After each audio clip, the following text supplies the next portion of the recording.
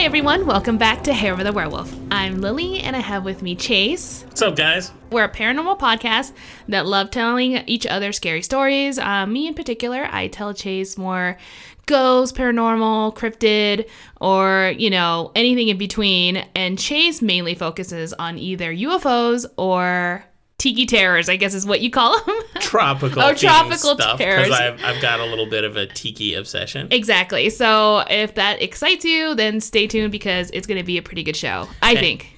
And we also like to drink while we tell stories. We also like to drink, that's right. Because what better way to deal with your work week hangover, or your real hangover. Or your real hangovers.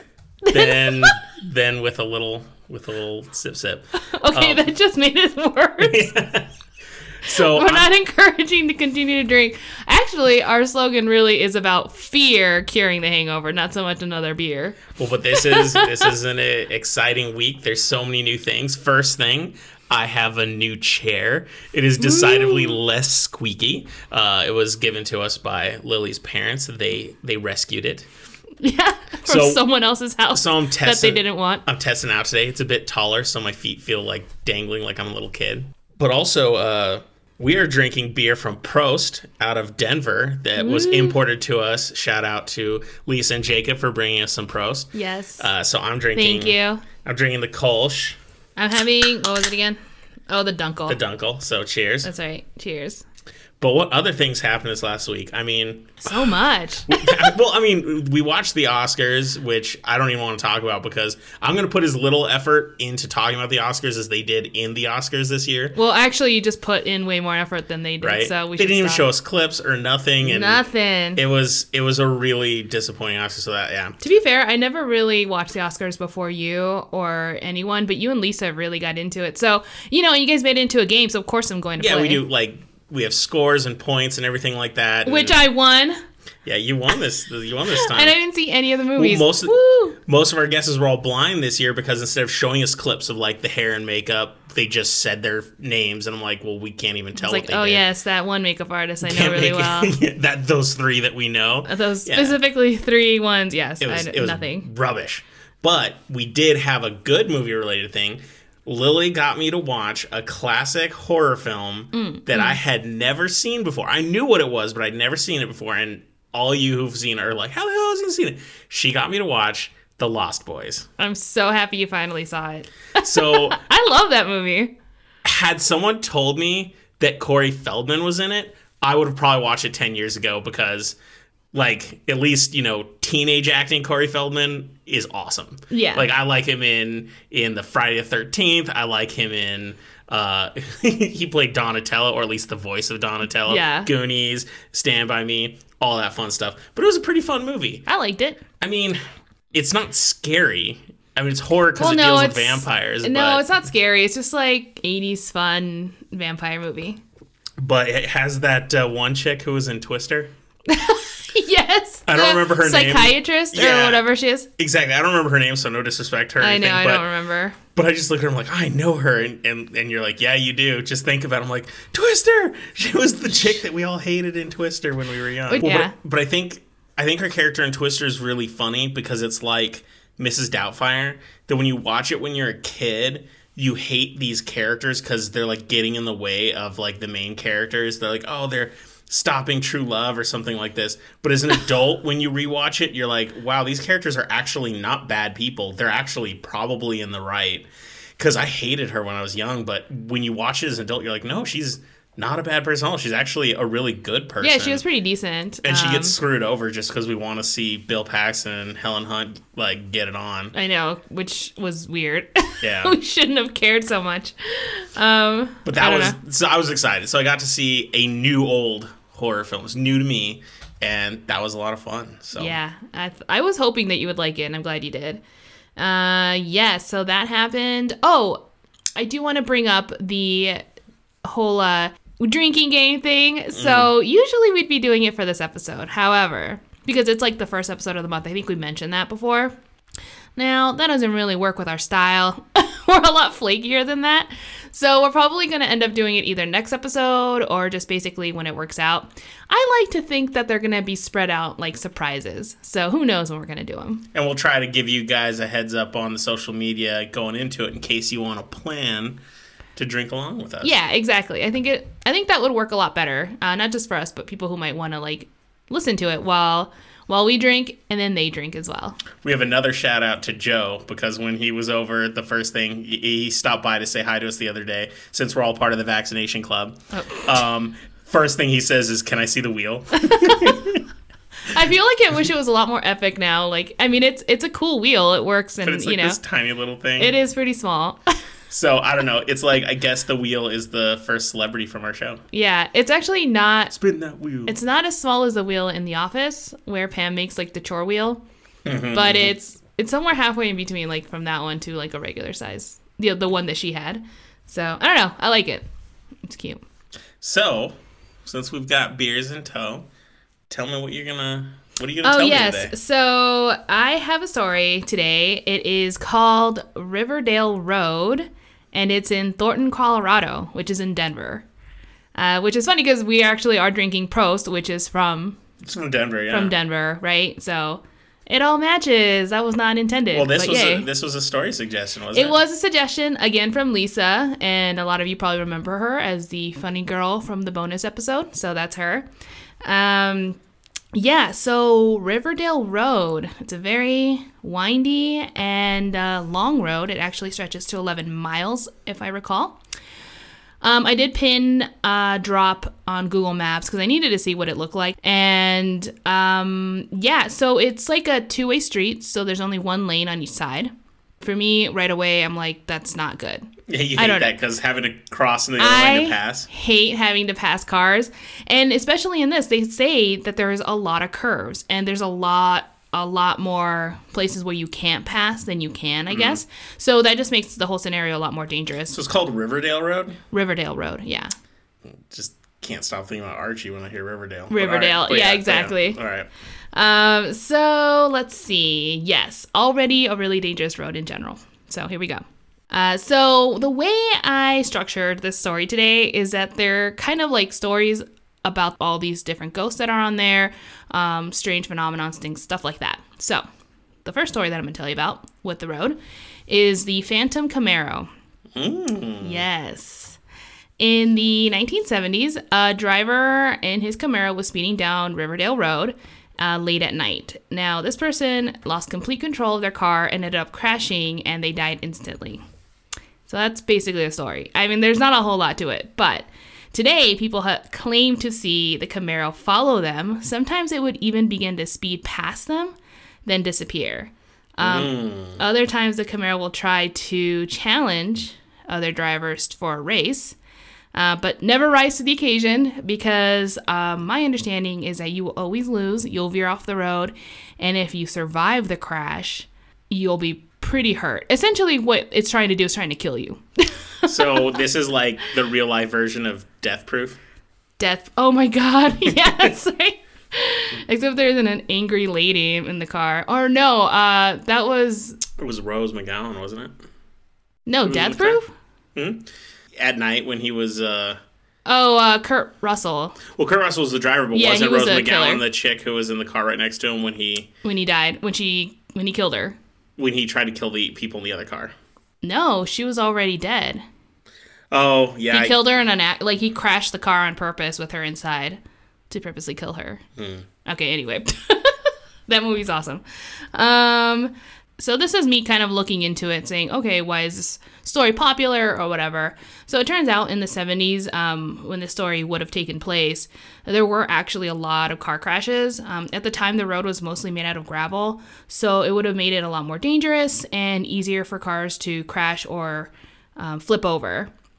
I'm not sure when streetlights were put up, but reading certain articles and people saying that when they've gone there, at the very least in the 90s, it was still pretty dark. And I think in the early 2000s, up until the early 2000s, I believe. So it would have been pitch black, gravel road. maybe even teenagers trying to race each other. All this suggests that this could have actually happened. Okay. And so, and not just that, but literally there are records of multiple car crashes at the time, even up to now. So it's very likely that this, I don't know, it just seems like the story could actually be true. So that's kind of nice and scary. The next story on the road. It's not still gravel, right? It's paved now, right? It's paved. Okay. Yeah. I don't know when it turned into a paved road, but it sounds like it was much, much later than it should have been. So, like, I in general try to avoid gravel roads. I do too, yeah. So our next ghost is the jogger. There have been actual incidents where joggers did die. Unfortunately, they will get hit by cars and die on the side of the road. Those stories, like I said, they are true. Today, if you happen to jog along the road, then you might hear someone running behind you. You can look all you want, but there will never be anyone around. People who are driving might start to hear what sounds like a heartbeat. Then, without warning, the sound of something hitting their car. People who have experiences said that it made them swerve, almost causing them to crash or just veer off the road. I guess there's never any evidence of what caused the sound. So unsettling. Well, yeah, because they'll get out and they'll like check like what did I hit, and they'll even check their car to see if there's any damage because it's a pretty strong thump or like crash. It sounds significant, right? That they're like, no, there's no damage to the car. There's nothing to suggest that anything was even there. A lot of people think that maybe the jogger is trying to cause the car to crash as revenge. I'm not sure. Could be a residual haunting. That term was told to me by Christy because I'm always like, I'm always saying, oh, the kind of haunting that repeats itself whether or not you're there. Is it like echoes or something? It's like called, yeah, like an echo. It's called residual haunting. Thank you, Chrissy, for reminding me what that was called. She and I were texting, and she's like, I think that's called residual haunting. And I'm like, I think you're right. I should start using that term. Couldn't it just be like a skunk that when you hit it, it just flies way the hell away? I mean, maybe, but there's got to be like blood or something. I don't know. If you kind of hit it like a baseball, it just flies one way. I mean, it doesn't always have to be Don't you bloody. tend to run over or not hit them? Maybe it's jumping. Oh, yeah, I forgot all those jumping skunks. I don't know, but weren't we told that like that road always smells like skunk? I guess that's why I was just saying maybe there's just leaping I think that's what Lisa said, yeah. I have right. no idea. I guess it could be a skunk. Anyway, so that's, there's actually a little more to the jogger. There is an area of the road that is called Joggers Hill. So it's part of the hill, or part of the road.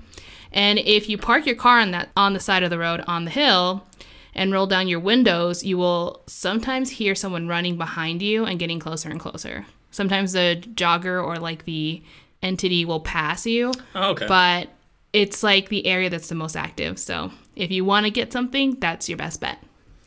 And so no one's seen red eyes, right? These aren't Mothman sightings. They're These joggers. are not Mothman joggers. Okay, so this one's a little weird. This one's called the Gates of Hell. There's a well-known local urban legend about a man that went insane. He set his mansion on fire with his family still sleeping inside, killing them. The sturdy gates that once led up to the house still exist. So, yeah, that's basically the story. There's just some gates? Just some gates. Well, hold on. There's more to it. So I had to, like, dig in deeper because I'm like, okay, well, that just can't be it. I have no idea. Who is this person? Why are the gates still up? Anyway, here we go. Like I said, I did manage to find an article by the Denver Post about the story of David Wolpert. And David Wolpert is the person who originally built the mansion. Okay. It's located on 9190 Riverdale Road, if anyone's curious. There's nothing there. Ooh, that rolls off the tongue. That sounds like it was you couldn't write it better than that. 9190 Riverdale Road. Yep. Well, David Wolpert, he traveled from Ohio and finally settled in Colorado. Okay. You'll get it. No. I can't. I believe My hands are so freaking dry, they won't even turn a page. Okay. And there he built his mansion. This would have been around the 1860s. He and his wife Catherine and their two daughters lived there. There were no fires or no insane father killing his family. And they just lived happily ever after. So I don't know where this fire came from still when I was doing my research. it turns out that the house eventually turned into other things. Like at one point it was a saloon, then a brothel, like fun stuff like that. Yes. Whenever we hear the happily ever after stories, they rarely tell us. And then after the princess and prince died, the castle was turned into a brothel. It should be in more stories. So let's fast forward to November 28th, 1975. At 1 a.m., the mansion was set on fire. No one had been living in there for a really long time, so no one died. How did they know 1 a.m.? Maybe that's when the call was set. Someone saw it on fire. I was just thinking 1 a.m. sounded so specific. It didn't say it ignited at 1 a.m., right. But I think the call was made at 1 a.m. Okay. Yeah. Local police believe that the fire may have been started by squatters. Not uncommon. Was it Randy Quaid? He's just going around setting houses on fire.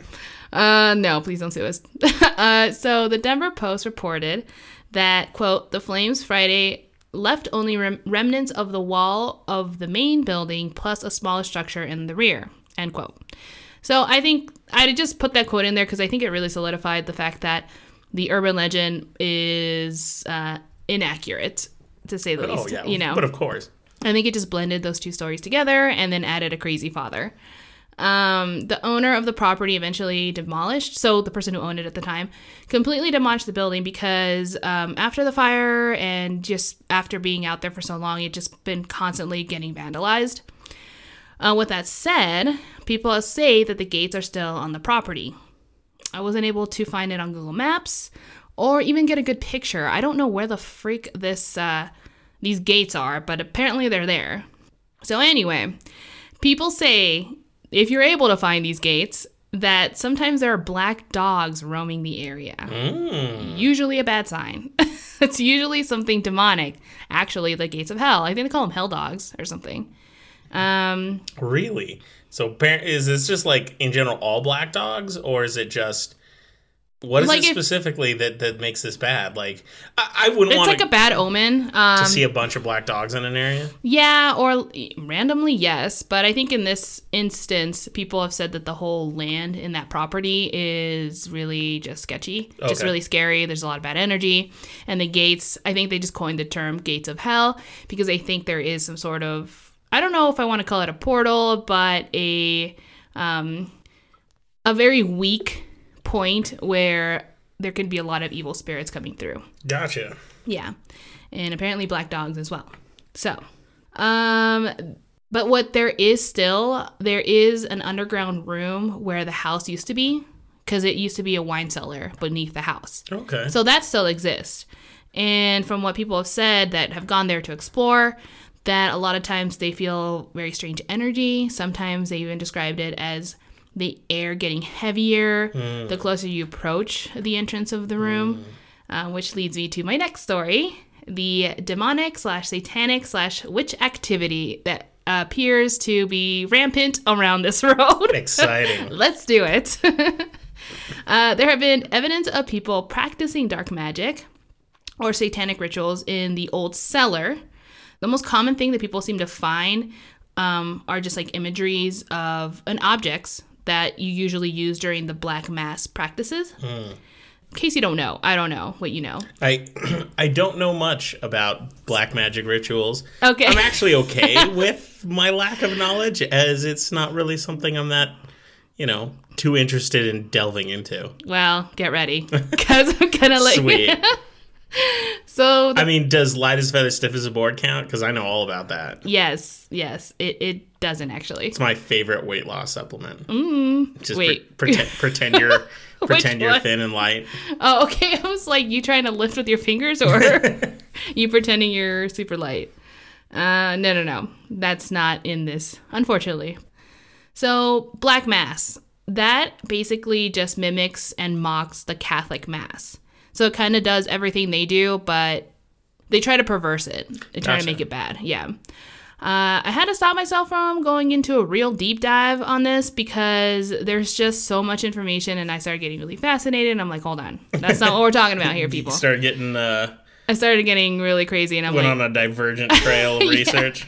But I couldn't help it, so I did find out a little bit more about it. I wanted to know at the very least the modern Black Mass rituals, or at the very least, like why that even, like what we think about it today in relevance to the story.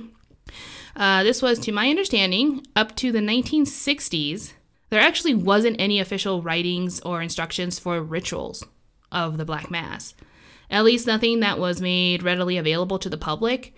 And it wasn't until, like I said, the 1960s when nonfiction authors wrote down and illustrated the satanic ritual. So that's kind of like crazy, especially how long it's been around. Mm-hmm. The band Coven recorded a 13-minute full-length satanic mass on their 1969 album called Witchcraft Destroys Minds and Reaps Souls. The band claims that they did their research, even referring to medieval French literature that contained the devil's invocation in an unknown language.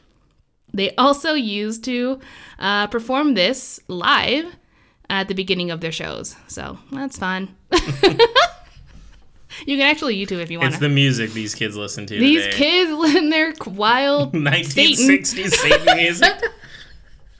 Okay, that one I'll give them. It was a little crazy. I'm gonna be honest. Like, I actually don't know a lot about this band. Do you know about Coven or anything? Okay, well, okay, good. Well, not good, but at least I'm not alone. But what I do know is that around this time in American history, we were all having a bit of a satanic panic. In 1969, that's when Charles Manson's followers committed those murders, which later was discovered that there may have been satanic worshipers. Didn't this start the whole like cult thing that went through the 70s? Well, it ignited all that fear, fear of cults and all that. Exactly. A few years later, in 1973, that's when The Exorcist came out, so that's just going to make it even worse. And so people since then have been practicing these rituals, and they say that these people tend to gravitate to places that have heavy paranormal energy. Riverdale Road is perfect for this, so it's not surprising that every once in a while you'll find some satanic objects or drawings or candles or just weird things around on the property or in the abandoned buildings that suggest that these satanic ceremonies took place. Now, as I thought about this, I was also like... Okay, wait. I just had to digest that. What? I think I'd have a hard time driving down the road, even if it's like a shortcut.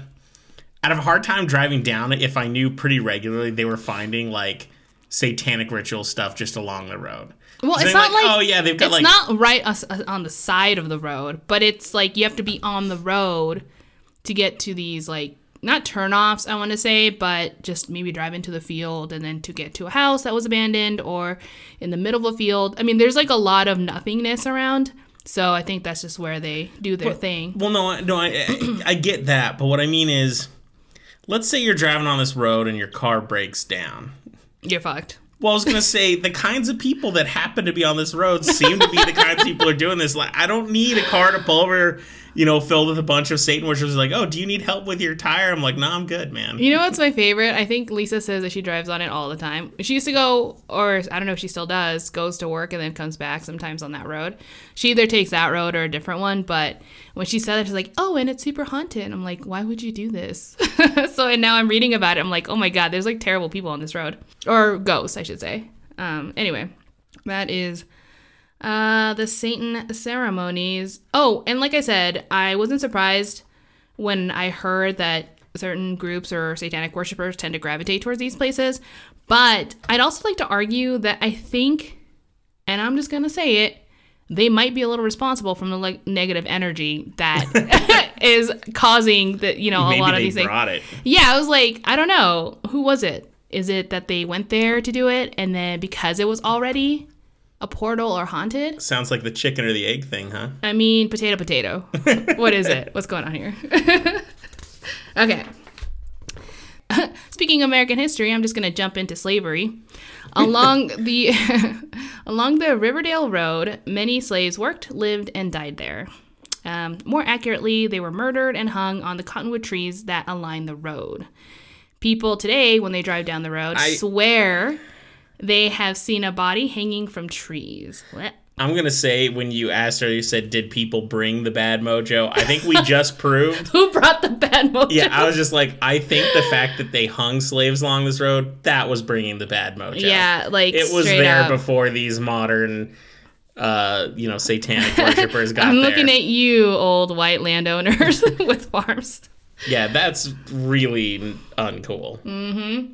Exactly. So, like I said, sometimes people do see people hanging, and of course, it freaks people out. They pull over thinking, oh my gosh, maybe someone like committed suicide or something. But no, there's never anyone ever there. So that's just kind of depressing. Yeah. Jinx Yomi house. Sorry about that. Other cool things that happen on the road are bloody signs. There's a story of a boy who got hit by a car on his way to school, and he died when people have claimed to see what looks like small child's bloody handprints or words that spell out "help me" on these signs that are on the road. So, just like the Thornton 5 Mile Road signs, like those there's kinds? Something, yeah, like it could be a slow down or curve ahead kind of signs, just any signs. And they'll be on multiple ones along the road. Like if you see one, they're going to be there the entire time. So I'd find that incredibly unsettling, but at the same time, it would be the easiest to do prank. Exactly, it would. So I think if I saw it, I'd be upset, but then I'd have to keep telling myself, oh, it's probably just teenagers. It's just a prank. It's just a prank. Totally just a prank. There's not a dead kid here. It's just teenagers being jerks. Just keep driving and hope you don't hit a jogger, I guess. So the next thing I'm going to talk about that people experience on this road are shapeshifters. Wait, what? Shapeshifters. You've never heard of that? I mean, I've heard of not like, okay, what are you going to think? What do you think I'm talking about? Well, I was going to say in science fiction books, yes, shapeshifters. I mean, I guess we also have skinwalkers. Okay, yeah. That's basically what I'm referring to. Oh, okay. Yeah, so before Rivendell Road even existed, Native Americans have told stories that shapeshifters wandered the land. Reports from people that traveled the road or live nearby have seen these creatures at night. Sometimes they say that these animals turn into humans or that the humans turn into animals. Either way, that's just what they do. It's not recommended to pick up hitchhikers ever. Duh, right? Like right? that's just me, but here we go. It sounds like this road might be a very specific but place. It's especially terrible and not recommended to pick up hitchhikers here. Mm-hmm. Are you hearing me, people? Don't do it. Okay. So, like you mentioned before, the skinwalkers, a lot of people say that that's what it is. And I got confused because I thought they were different, but I'm not sure. Some people argue that shapeshifters can shift into any kind of animal, and that would be more aptly describing the scenario because a lot of people say that what they see are like rabbits, dogs, birds, or coyotes sometimes even, but they say that they're often like behaving weird, like they'll be on their hind legs or appear like they're talking to each other. They act super unnatural. And when I did a quick check on typical skinwalker behavior, which is a weird Google search of mine, but it didn't seem it. There were like two arguments. I found very quickly that people say that skinwalkers can only morph into large wolf-like creatures, and but then some say that shapeshifters and skinwalkers are the same. Yeah, no, I've heard a lot more complex stuff about skinwalkers. Oh no, they can be very complex, and I think that's where I'm like, maybe there's just different types of skinwalkers too. I plan on doing a story about this. I do know a lot about them, and people have talked about them and I bet a it ton ranges here between different tribes. Exactly. So I think it just might be like the different mythology between, and also what the magic might. If you really believe in it, obviously, then it could be different types of spells. Because I think skinwalkers aren't inherently like born that way. You have to you practice it. I think. I mean, again, I haven't done the research. We'll save it for the episode. We'll save We're it. Do that. But yeah, so I guess in the end, if you really want to think about it, it's kind of like saying that a skinwalker and a shapeshifter are like saying Bigfoot or Sasquatch. It's like, just different terminology. Oh, yeah. Yeah, that's how I figured it was what they meant. So we'll do a story about that. But they are around Riverdale Road, so be careful. And I'm going to just jump into personal experiences I found, articles and YouTube people who have gone there. etc. There was an interview of a ghost hunter. Her name was Stephanie, or is, I'm sure she's still alive, Stephanie Smith on News 9, who shared her experience during an investigation. Her first realization was that on one side of the road, which would have been the west side, made her feel especially nervous. Stephanie said that when she walked on the east side, it wasn't very, like she felt fine, like she was anywhere else. So I thought that was weird. So there's a haunted side to the road, according to this woman. Yeah, in her investigation. So during this, she continued to walk along the west side of the road when out of nowhere she saw a figure walking towards her. And this would have been at night. At first, she couldn't make out who it was. Obviously, it was not her team because she knew where everyone was at that point. She said that immediately she felt uneasy and started freaking out. The last thing she could note, at the very least, was that this entity was wearing cowboy boots. And then it disappeared. That's when she said that she ran back to her group. So she should have also crossed over to the east side. I would have just gone over like, hi, you can't get me. It's the east side. I don't know. There was another story, another paranormal investigator. Her name is Crystal. She has a YouTube channel, just because to give credit, her YouTube channel is called Ghost Girl Diaries. That was cute. She has a video where she shares her personal stories. She kind of talks about the whole Riverdale Road as well. She kind of does what I'm doing here, and then she shares her personal experience. Well, she did an investigation back in 2011. She's a native to Colorado. In fact, she used to live near Riverdale Road at some point, and so she knew the area very well. So because of this, her team, she basically guided her team this entire time and led them to places where she had in the past had tried investigating as well, but this was more of an official investigation with a lot of people, equipment, etc. Yeah, do it right. Exactly. So she says that when she was walking to an area that she had gone to plenty of times, that about 30 minutes in, she started to notice bodies of water not form around her, but they started to appear. So she's like, oh, there's like lakes and stuff like that. That's weird. She's never seen body of water. She's been here before. What's going on? So she kind of like, shrugs it off, I guess, and they start to set up their equipment. And as they're doing this, they can hear the sounds of some chanting in the distance. To her, it sounded like it was Native American ceremony. So she didn't say like it was threatening or like weird. It was just more like we all know what that sounds. We've seen a lot of performances. So I at least definitely understand what that sounds like. So it wouldn't be weird, except it was weird because there was nobody around.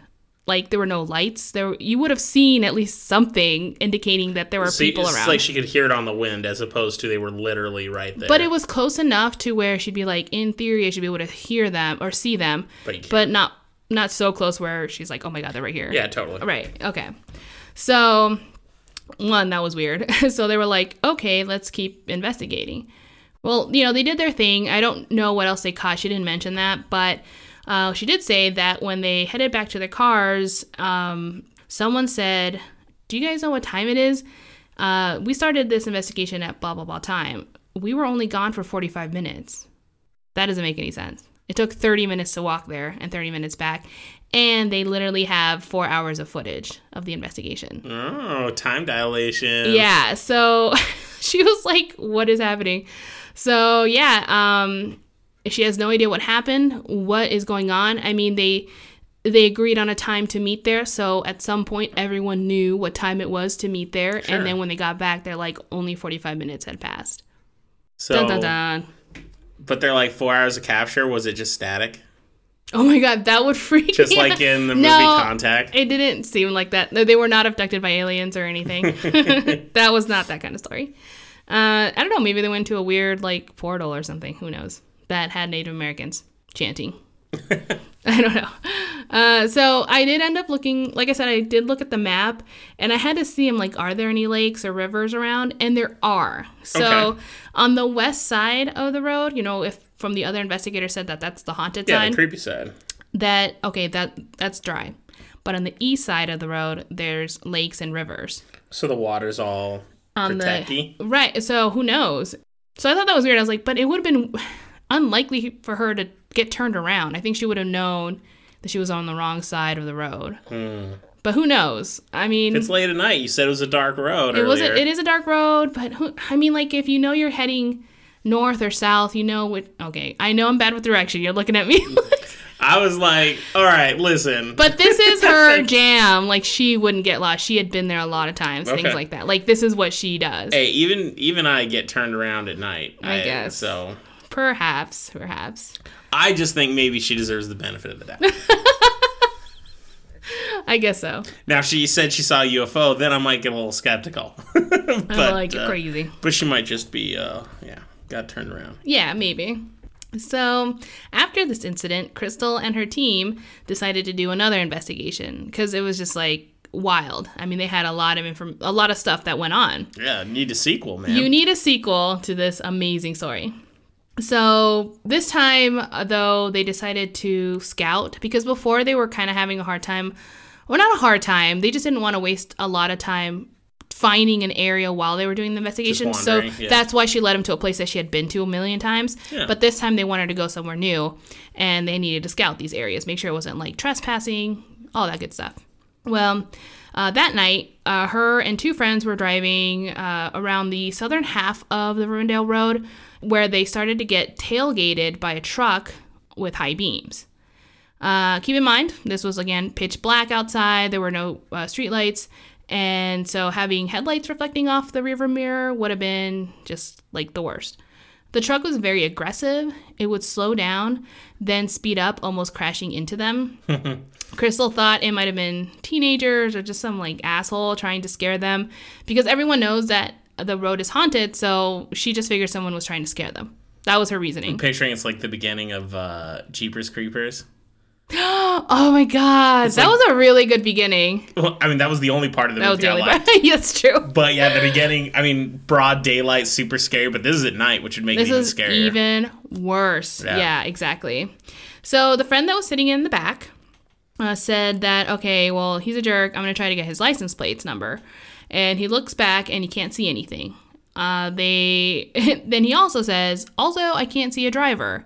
Like, I can't see a shape. Awesome. So, obviously, the passenger, is freaking out because Crystal, during the video, says that she wasn't a paranormal investigator. She was kind of like the person that did a lot of the admin work, but she just wanted to come during the scout or whatever. So, she's, like, freaking the hell out, like this poor kid. Anyway, so she's like, no, that's not true. You're lying. You're trying to scare me. So, she, the passenger, the one who freaks out, is like, I'm going to go look. So, she climbs in the back seat, looks in the back, and says, oh my god, he doesn't have any driver's no license plate number, there's nothing there, and I can't see anyone driving. And then she freaks out even more. So here we go. At this point, Crystal says that now she's starting to kind of panic. At first she said she was just mad. She's like, this jerk, like road rage kind of thing, but now she's starting to get really worried. So her plan was to approach 136th Street, which was, I guess, a much busier road. And she figured there they can pull off where there's going to be a lot of people. Like there's like stores or something there that I guess would have been at least a nicer, you know what I mean? You don't want a little bit of civilization makes things a little safer. A lot safer. You don't want to pull over. You don't want to confront this guy in pitch black nothingness. So that was her plan. She was trying to keep her composure, obviously hoping she doesn't swerve off the road. But she says that as they were approaching 136th Street, that the truck suddenly stopped, made a U-turn, and 5 seconds later, the lights disappeared. So she couldn't see anything, which would have been very strange because, you would need your lights to continue to drive. So if you shut everything off, that would have been really stupid and really creepy as well. So true to form, they after they composed themselves, Crystal and the other paranormal investigator, and despite probably her friends, the ones in the car who were freaking out? Yeah, she probably said, hell no, but they're like, no, we're going to go chase it. So they turned around. Oh, my God. They did. They're like, so we're going to go back. So all these times when we watch horror movies and we're like, why would they do that? No one would do that. Oh, my God, they Apparently did it. People do this stuff. Oh, and then she also says, we also knew that our phones were dead, but she's like, it was a one-in-a-lifetime opportunity. So I'm like, girlfriend. Yeah, it could also be the one chance they have of the dying last time that day. you do anything. No, I mean, seriously, at this point, if something bad happened to him, I'd be like, you know what? I can't feel bad for you because you knew how stupid this was. They were convinced at this point that it was a ghost. So it was like, okay. Which makes it worse. I mean, I don't know if it makes it worse, because I think a killer would be killing, but a ghost might... That killer be killing. And so a ghost would be like, oh, it's kind of like a luck of the draw. Maybe he won't hurt you. Who knows? Okay. But anyway, so they go back and they're like, we're going to go find this truck. And especially since the lights were off, theoretically, they should have been able to pass by this person, maybe even see if they were really there, but they weren't. Or they couldn't. They didn't see anything. So they keep driving, and after a few moments, they see a car on the side of the road, or like kind of on the field, you know what I mean, a little ways out. Like it drove off the road and it's just chilling there. What they could notice is that, because they slowed down to check it out, that the car was on, like they can tell it was idling. The lights inside were on, but there was no one around. So there's no one inside the car. They kind of try scanning the area as best as possible. Again, it's dark. Mm-hmm. They didn't see anyone. And they're like, okay, well, let's just keep driving. This isn't the truck one, so who knows what's going on there. I mean, I'm amazed they didn't decide to just steal the car. They're already making so many good decisions right about now. Let's find out. Just compound them. Well, they keep driving, and only a few moments after, all three of them saw that same car start driving really fast towards them in reverse. Oh, nice. Yeah. Fuck that.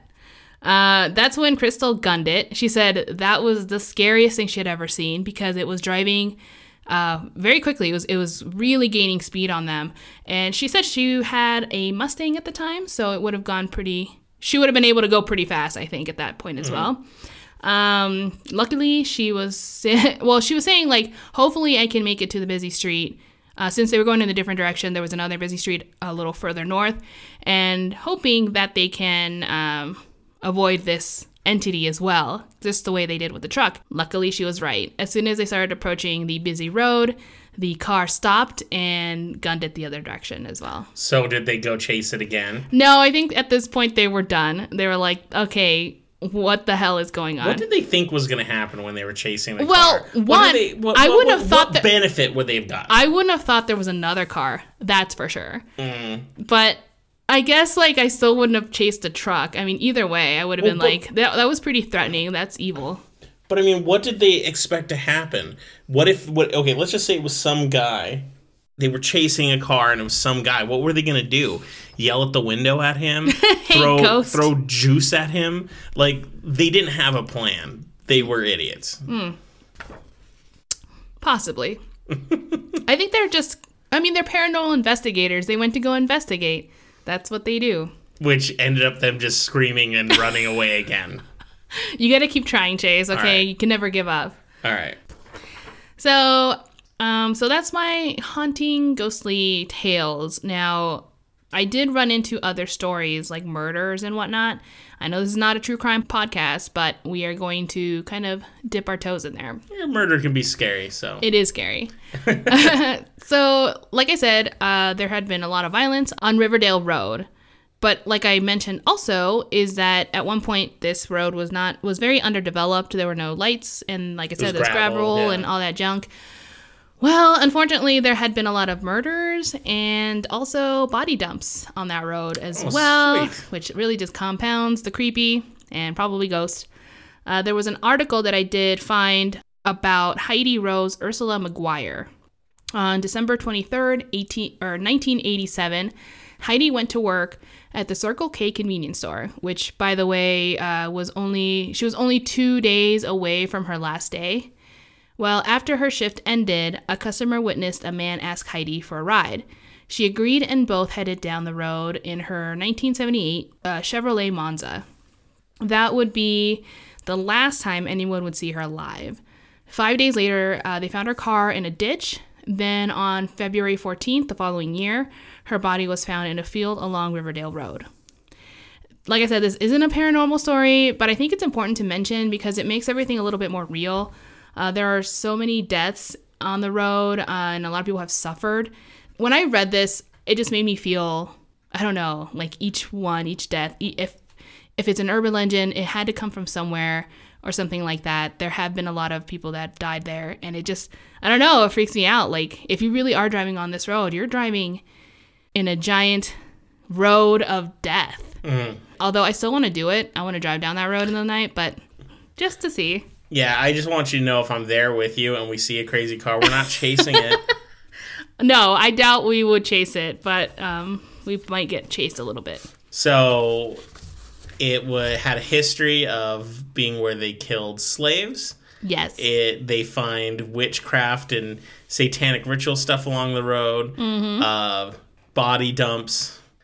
Mysterious cars. There's a lot of really fucked up shit on this road. Yeah, this story had a ton of information. I was pretty surprised. Not surprised in like as if I didn't think it was going to be scary or had a lot of material. I'd never heard of it before, and for this amount of activity and like and history, I would think that it would make like some top lists. I don't know. Absolutely. Well, I mean, usually when you hear about a haunted place, it's got like one story. Like, oh, there's like the legless ghost. And you're like, oh, yeah, just one, this place is scary. One-legged Bob or something. Yeah, but this place has so many things. It's like, I highly doubt all of them are made up. There's truth to some of these. I agree. And like I said, I try to find where a lot of these truths came from. And there were like incident reports of people dying when they were jogging. I don't know specifically which jogger would have been the jogger that is constantly haunting people, or if maybe it's multiple. Could be, yeah, it could be a lot. Exactly. And, you know, like I said, the burning down of the house, that one I think I debunked because it didn't seem like it really matched up on what records I could find. But yeah, other than that. So you debunked the happily ever after story? The one good story in this No. thing? Debunked that the father went insane and killed his family. Gotcha. That it was a happily ended and then turned into brothel house. That's the only bad part. Would it have been funny if they named the brothel Happily Ever After? Oh my God. That would have been great. That's the worst thing you've said. Okay. So I would totally drive this road with you. Cool. Well, I mean, Lisa will just drive us. She'll be like, okay, you guys sightsee, and she'll drive us up and down the road.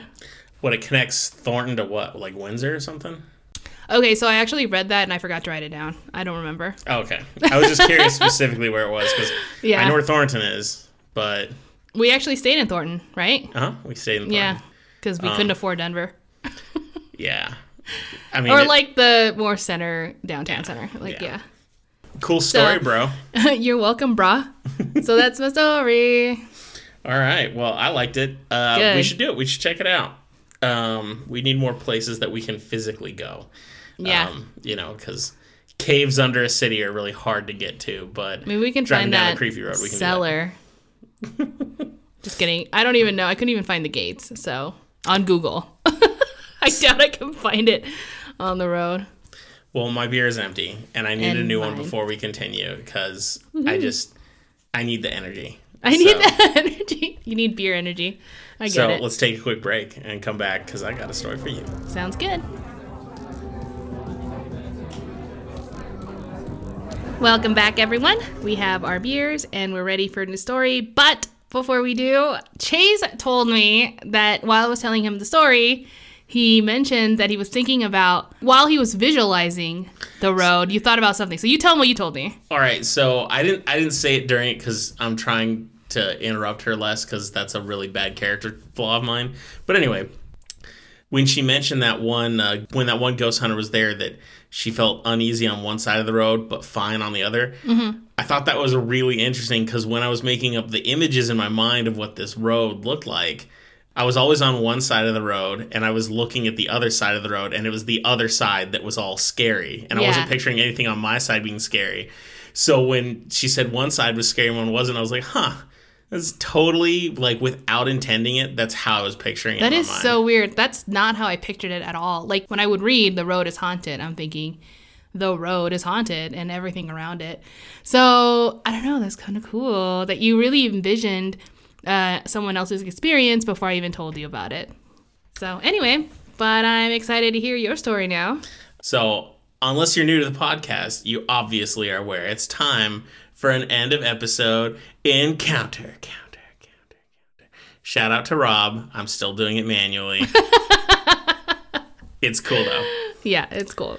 All right, so I'm doing something a little different today. I'm talking about UFOs, don't worry. But instead of telling you a story, I actually wanted to talk about people who see UFOs in general. Okay. So normally, just think about it when we talk about UFO sightings, UFO witnesses, we always put more credit on people depending on like what they do for a living.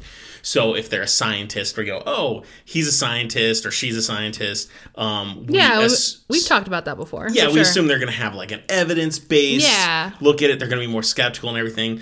And if they work in the military, like if they're a pilot, we think that there's some credit there. So if they're a pilot and they see a UFO up there, you think, well, they have experience flying. They're going to be better at discerning what's normal and what's weird in the sky as opposed to someone who doesn't.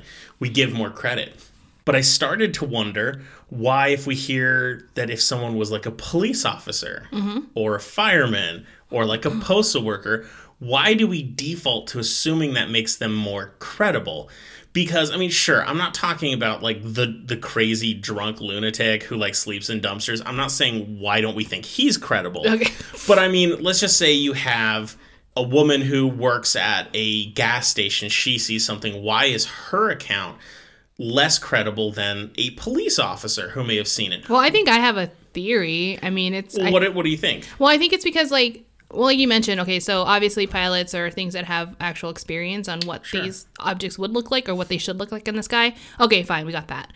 But then, like, police officers and firefighters, people that have certain jobs that require a certain authority and credibility inherently, they wouldn't want to kind of risk it and sound crazy, because then now you're the cop who sees UFOs. Like, that's something that you would get made fun of, or like, or people won't take you seriously. And this is not a position where that should be, I don't know, like tampered with. So you wouldn't want to say anything unless you saw something. I think that's a fair point. I think it's an actually very complicated subject.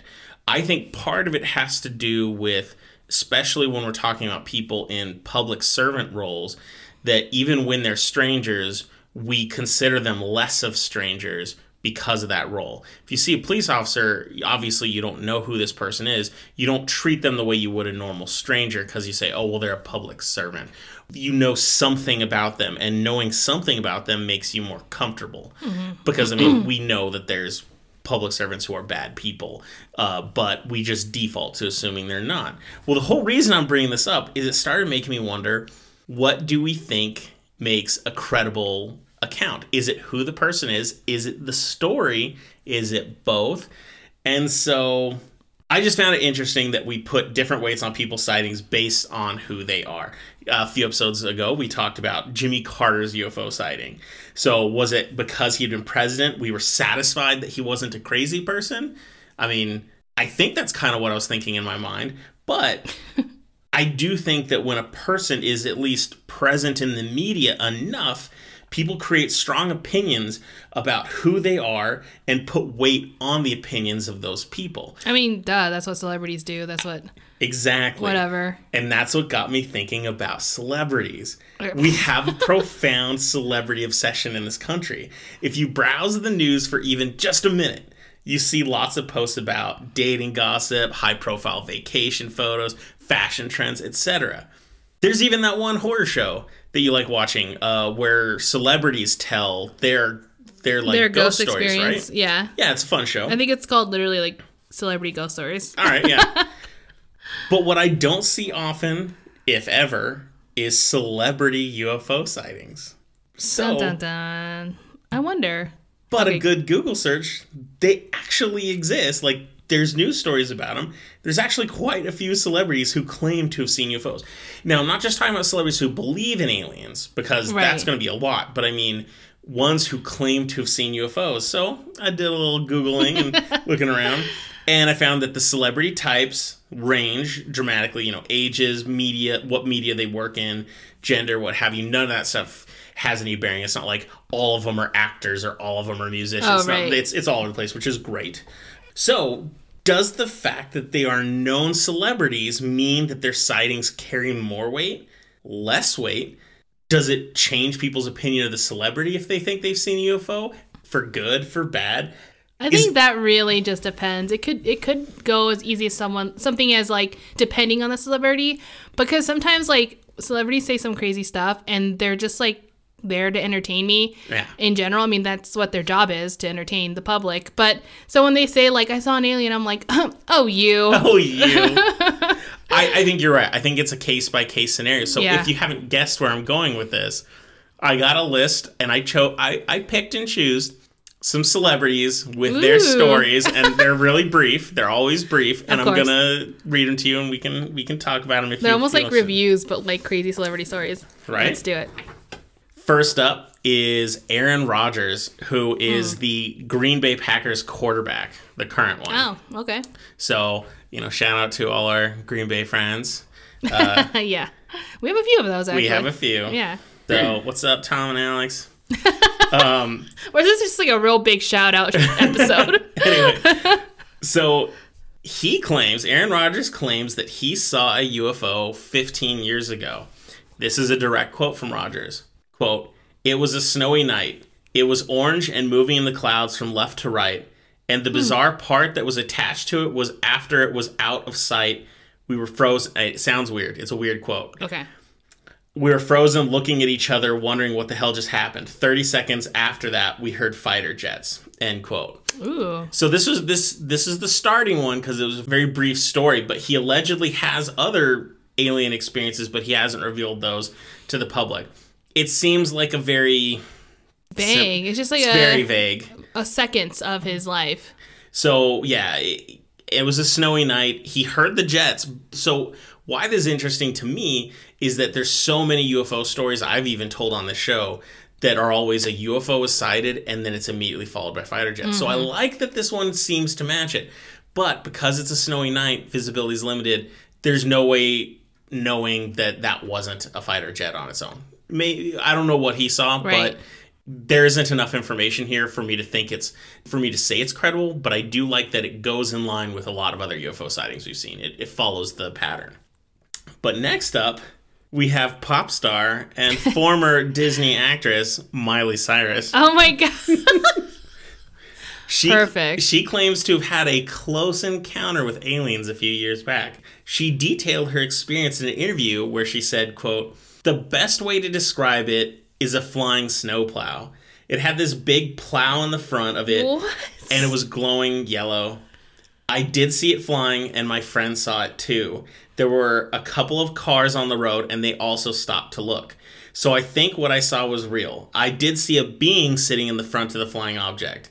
It looked at me, and we made eye contact. And I think that's what really shook me. Looking into the eyes of something that I couldn't quite wrap my head around." So how close was this? What the fuck? I don't know. That's what I got from the quote.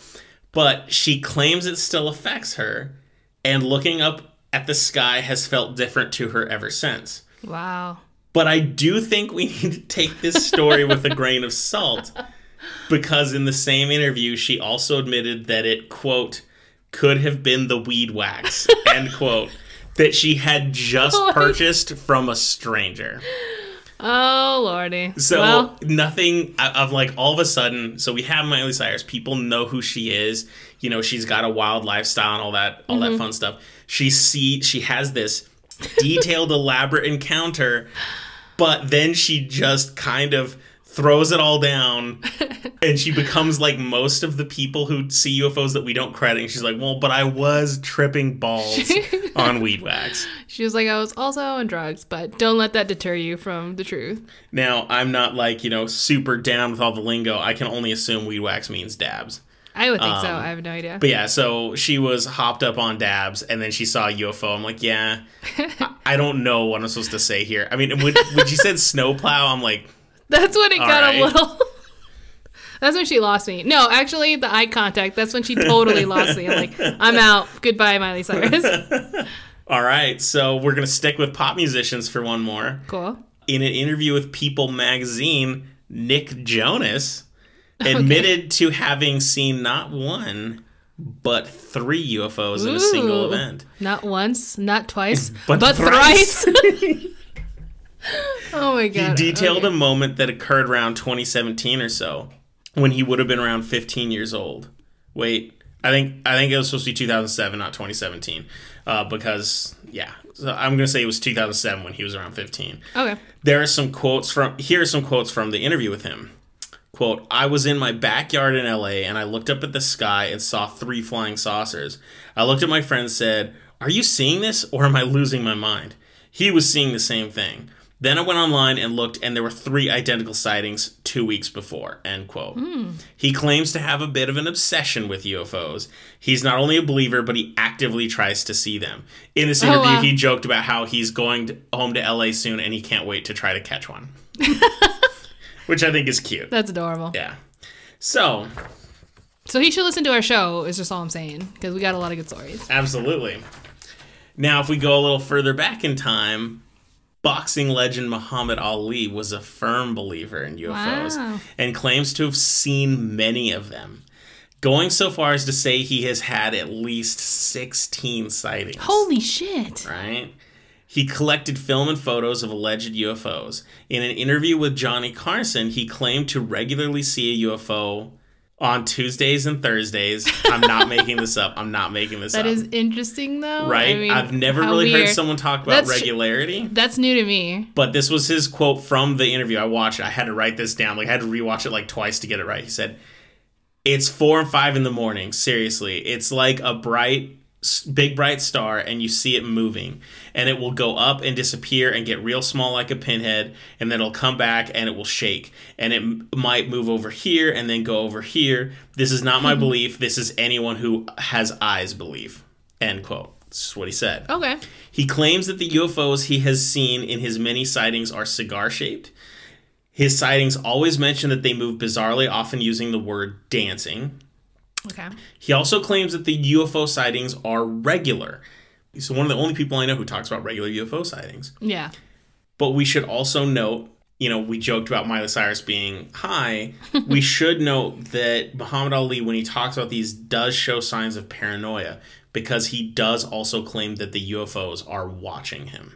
Aw, that's sad.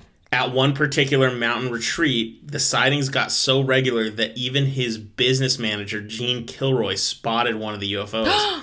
Up to that point, Kilroy had just thought all the UFO stuff was Ollie's vivid imagination. Oh, hell no. Okay, that's creepy. Yeah. I was about to say, maybe it had something to do with, how, he's a boxer, that maybe it was just, some head injuries. It could have caused some, lights. And I think that's what the manager was saying, yeah. Yeah, and that was my reasoning, but the fact that he saw it too, I'm like, okay, unless the manager's also a boxer, which I doubt, this just got real. So, before I continue, I do think there's some stuff to talk about here. I mean, Muhammad Ali was an amazing boxer. Mm-hmm. He was an amazing boxer, but when I watch interviews with him, he doesn't have the kind of personality that lends itself to me as being super, what would be the right term? I don't think he'd ever change my opinion on anything, let me put it that way.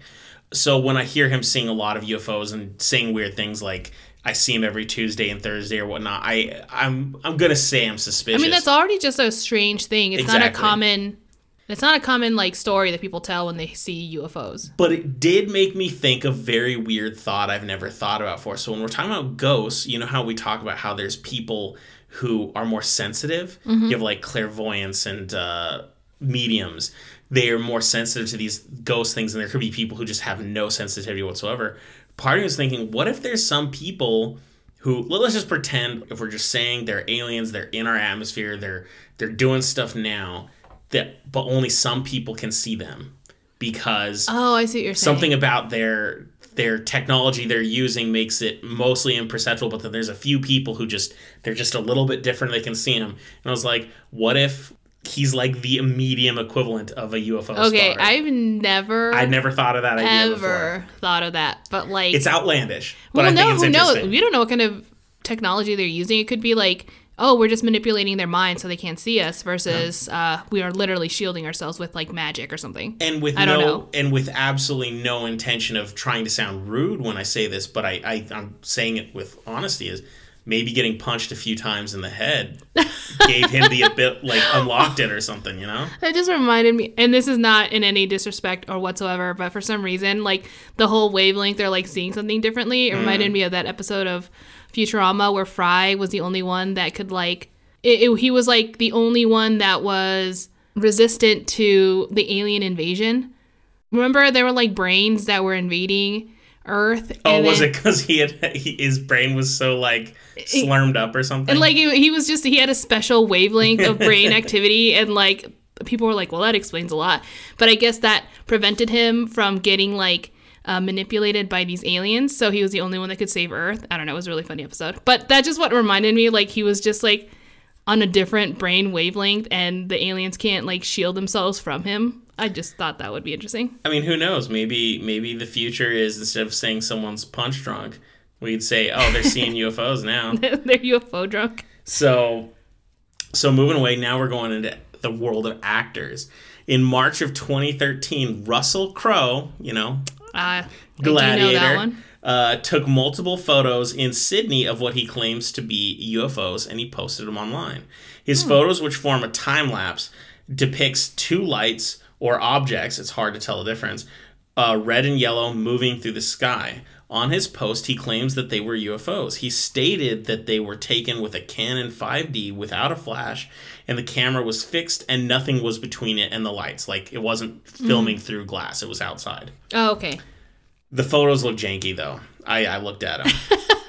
Okay. The quality of these UFOs that he said, they look like artifacts. They look like optical artifacts. Like light shimmering through a lens. Okay. It looks like a weird thing. Like if you wore glasses. I know what you're trying to say. He had to specifically say there was no glass because it totally seems like something reflecting off of glass.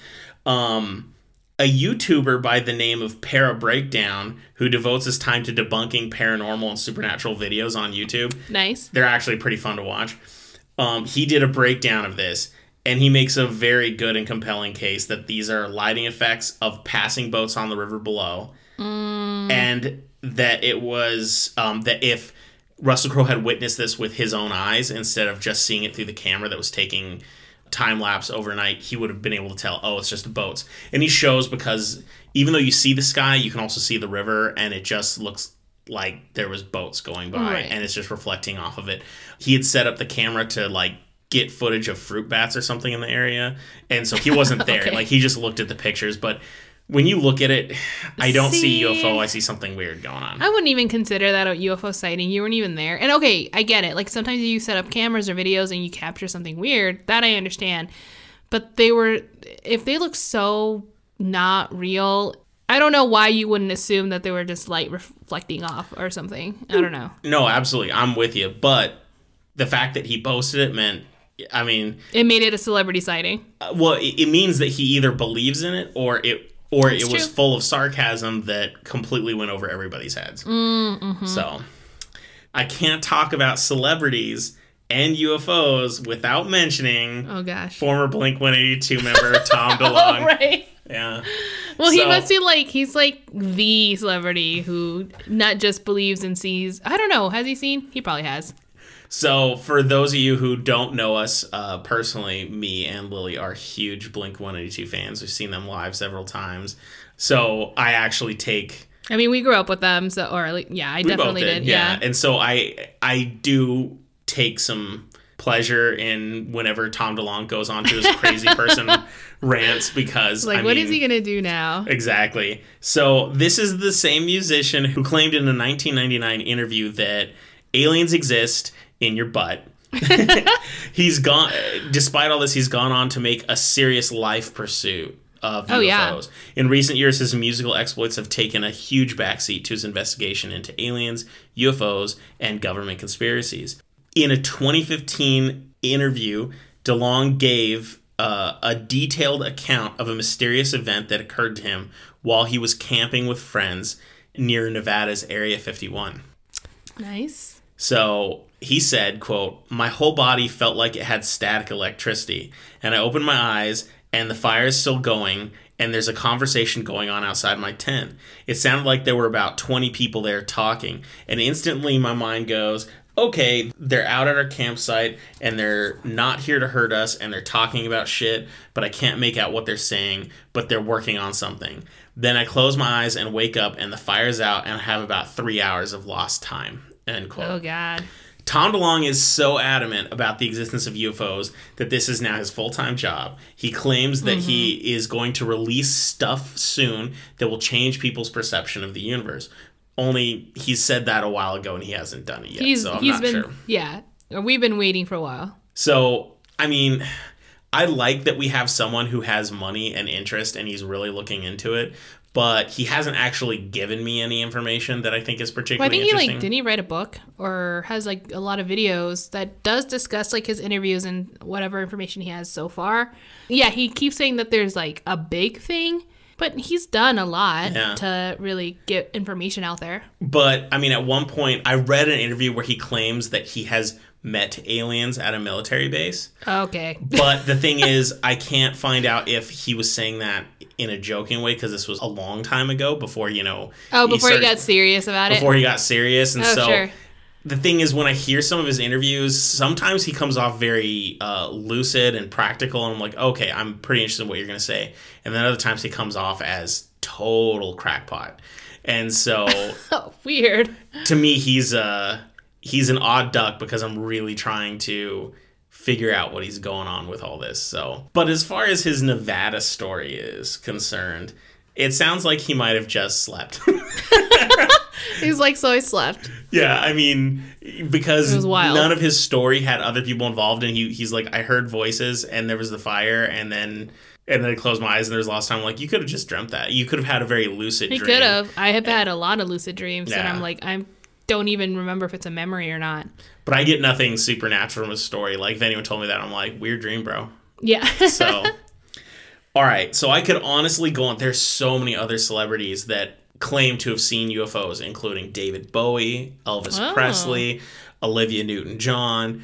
There's so many good ones here, but, you know, I don't want to waste everyone's time. I saved the really good one for last. I want to know what you think is good. Let's hear it. No, this is actually my favorite of them, unquestionably. Okay. So this last sighting comes from Snake Plissken himself, Kurt Russell. Oh, nice. So Kurt Russell is an active pilot, and this sighting occurred while he was flying his son. Here is his recollection of the event. Cool. Quote, I was flying Oliver to go see his girlfriend, and we were on approach. I saw 6 lights over the airport in an absolute uniform in a V shape. Above the airport? Uh-huh. Oh, gosh. I was coming in, we're maybe a half a mile out, and Oliver said, Pa, what are those lights? Then I kind of came out of my reverie, and I said, I don't know what they are. He asked, are we okay here? And I said, yeah, I'm going to call it in. And I reported it. Right. Russell claims that he didn't think much about this event until after it had happened. That is until years later when something interesting happened. And he said this, quote, years later I came home and Goldie, which is his wife Goldie Hawn, is watching this show on UFOs, and the most reported one of all time was this one in Phoenix. I started to see the show and I said, wait a minute, that's the night I was landing in Phoenix. That is so messed up. Oh my God. So that's right. Kurt Russell was flying into Phoenix Airport during the famous Phoenix Lights event. Holy shit. He saw it with his own eyes and he didn't know it. So for any of you listeners out there who don't know, the Phoenix Lights is probably one of the most widely seen UFO sightings in history. Yeah. We could devote one or many episodes to it completely. I think we should. But what has essentially happened is there was a large V-shaped array of lights hovering above Phoenix, and they were stationary, and it was seen by thousands of people. There are photos, there are videos, etc. It is also notable for being a high-profile UFO sighting that has not been debunked by any one explanation, you know, kind of like how Roswell has the weather balloon. There are people who try to give ideas, but even the military doesn't have an explanation. We don't know what it was. And it stands as one of the only UFO sightings I've ever seen that actually scares me because I don't know what the hell it is. I remember when I was a kid, I was like, this is literally my nightmare. And when I first heard about it, I'm like, I knew it.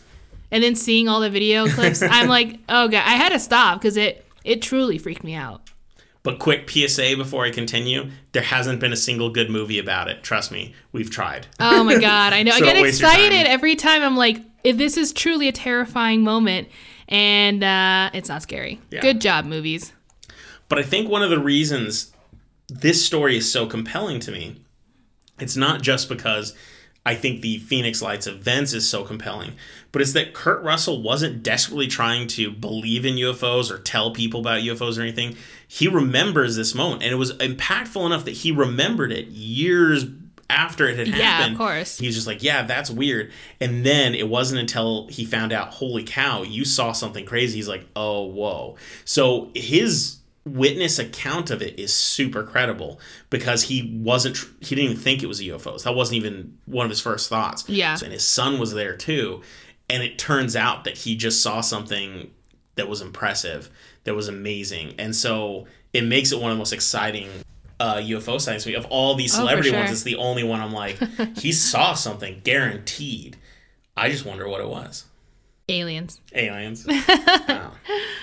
I love that. So, I think you need to do like a celebrity part 2 every once in a while. Like, yeah, obviously, as I get like more of them. Once a year or something. Yeah. I want to talk about Elvis's stuff and David Bowie's, but it's really hard, especially with David Bowie, because he has an entire album about aliens. Mm-hmm. So when I try Google searching anything about Bowie and aliens, it's mostly just bringing up lyrics and stuff like that, as opposed to him talking about those specific things. So that's going to take a lot longer to get to. But I'm not opposed to doing it. I mean, it brings it back to the source here. Now we have a bunch of celebrities that we all know who these people are. I mean, you probably didn't know the quarterback, but other than that, you know who these other I knew the other people. Celebrities are, and you know, some of them come off crackpot, you know, because they're smoking weed. And, they made eye contact. Yeah, exactly, and all this favorite. Stuff. So, does them being celebrities, is the celebrity factor make it more credible, less credible, or it doesn't have any relevance whatsoever? Mm-hmm. These are questions. I mean... Well, I mean, hey, Kurt Russell, that one is like, they're contradicting, because you were mentioning that celebrities, are they more credible? And we tend to think maybe not. Mm-hmm. But he was also a pilot, so... Oh, yeah, because he kind of has that credit of having the experience in a professional field. Right, because when he saw it in the air, he's like, well, we shouldn't worry because it's not being called in. He has like... He's in communication with the airport, hoping that it's a safe landing or wherever he was going. So in his mind, everything was good. Mm-hmm. And so that's why it was like, I don't know, but it's not dangerous enough for us to like turn around or land an emergency landing or anything. Well, I would say of all the stories, Kurt Russell's is the one that I think his has the most credit for all those reasons. Like I said, the pilot, but also because it ties directly into a very well-known event. Yeah, exactly. But I'd say Miley Cyrus's... That one is hilarious. My opinion of it is, like, I kind of just read it, I'm like, that sounds exactly like something I would hear from Miley Cyrus. It's like, I believe she would say something like that, but I don't know if I believe her. Yeah.